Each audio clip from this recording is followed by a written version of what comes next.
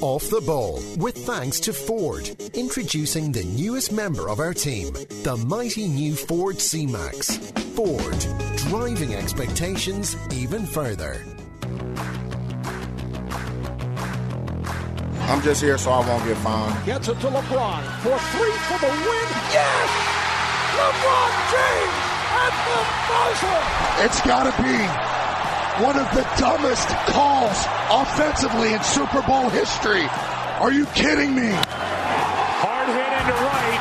Back at the wall. Tie game! Big Poppy. The grand slam. 5 seconds left in the game. Do you believe in miracles? Yes!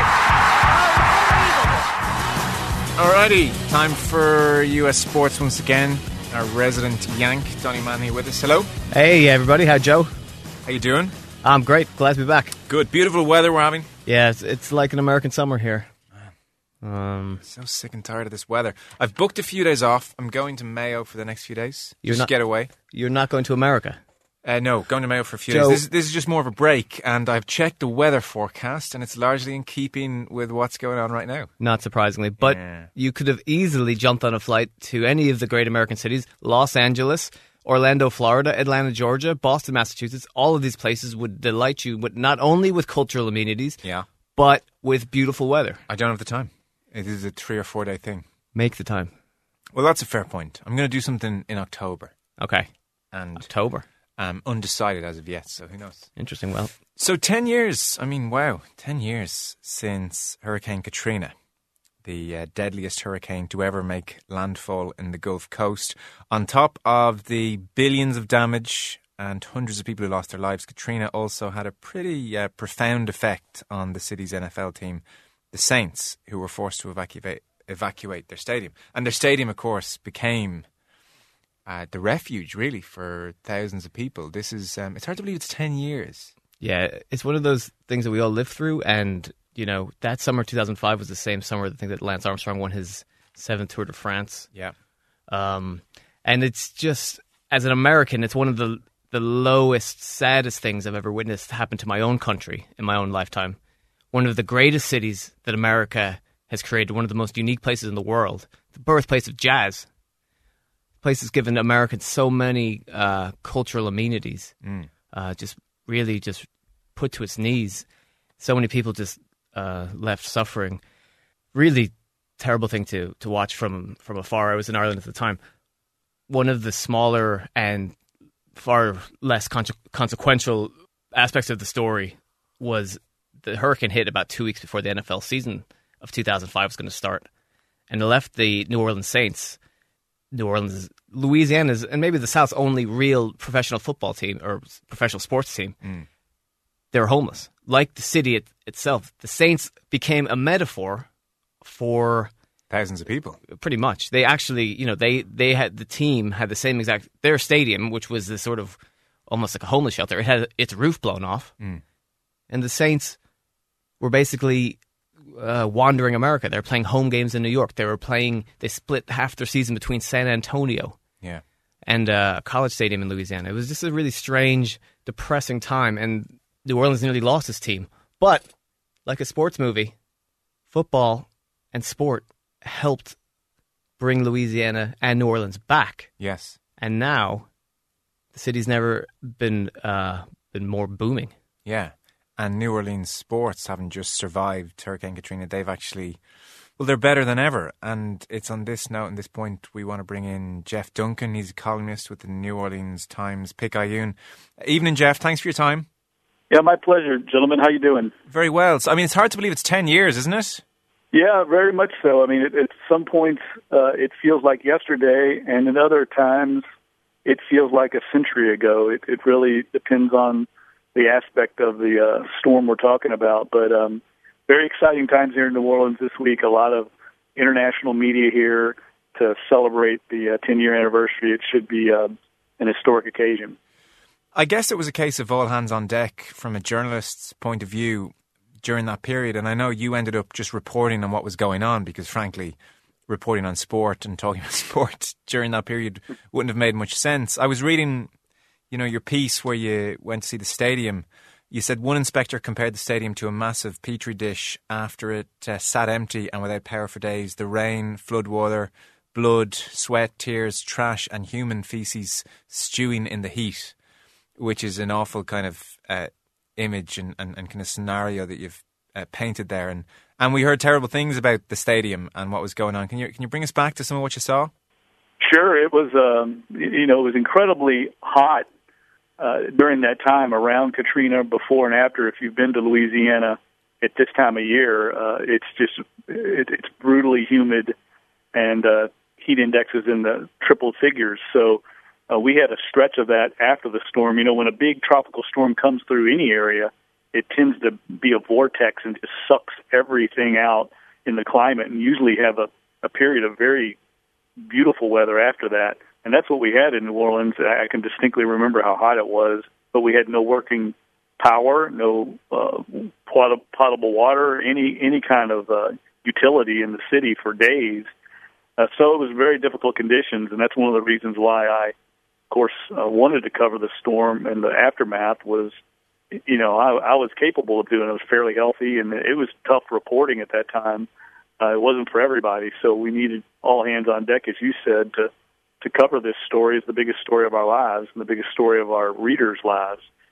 I was familiar, of course, with Doug Thornton, who's the manager of the Superdome, and had been in many conversations with him after the storm and before it about the condition of the dome, what the status was for it. But in the immediate aftermath, of course, there was a recovery and life-saving crisis, and many people were brought to the dome that really had no intentions or plans of being there as the crisis unfolded.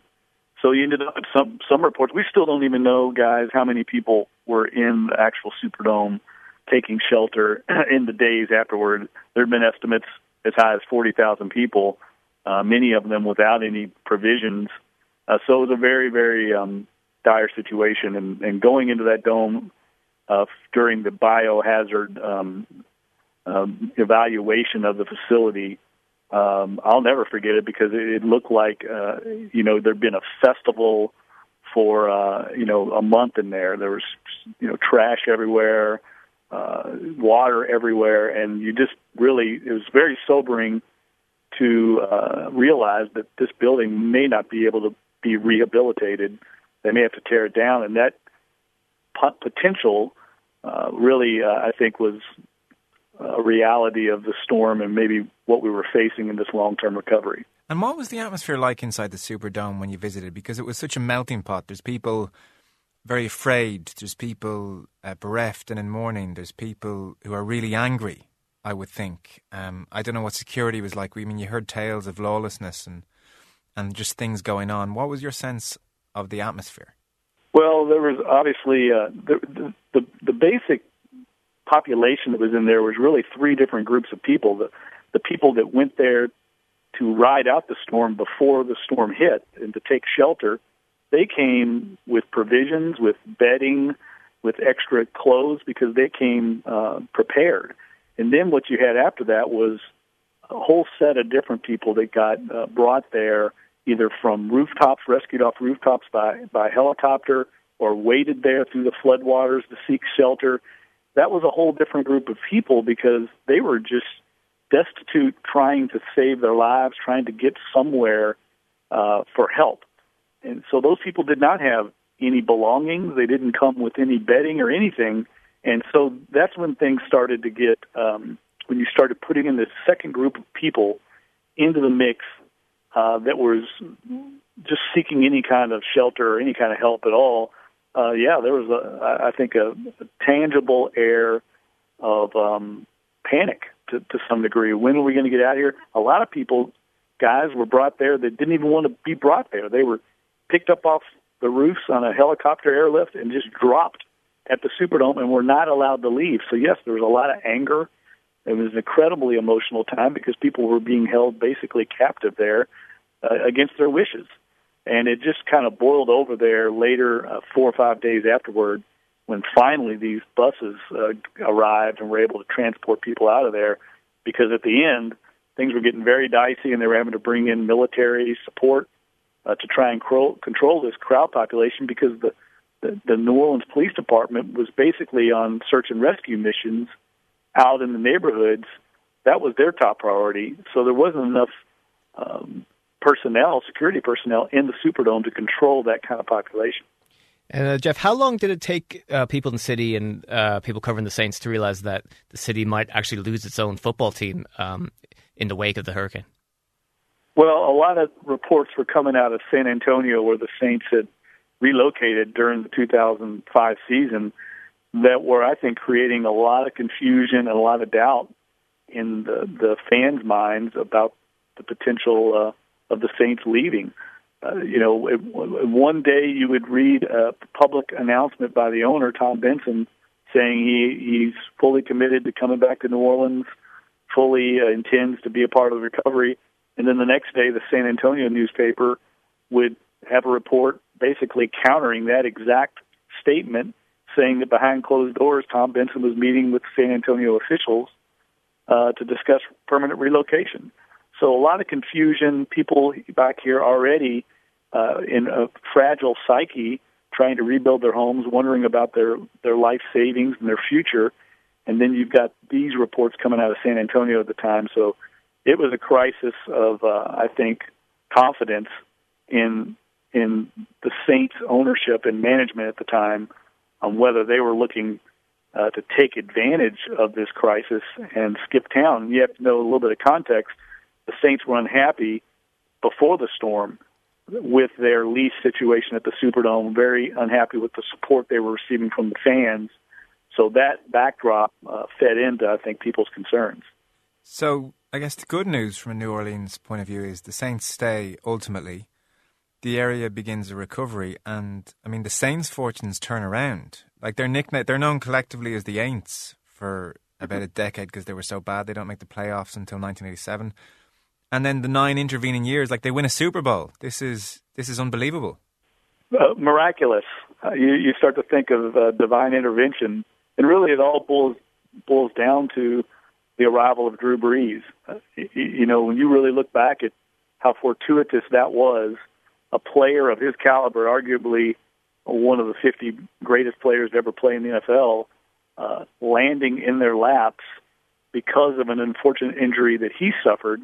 Really, he was damaged goods and ended up here because not enough other teams believed in him and wanted to take a chance on him or felt like they could take a chance on him. And you end up, it's really one of the great stories in NFL history that he ends up here and was the perfect leader at the time. And I think that's another thing you all alluded earlier to, the Saints being a part of the recovery, kind of leading the recovery. There was a dearth of leadership in the city at the time after the storm. People were dying for leadership or thirsting for leadership, any kind of direction.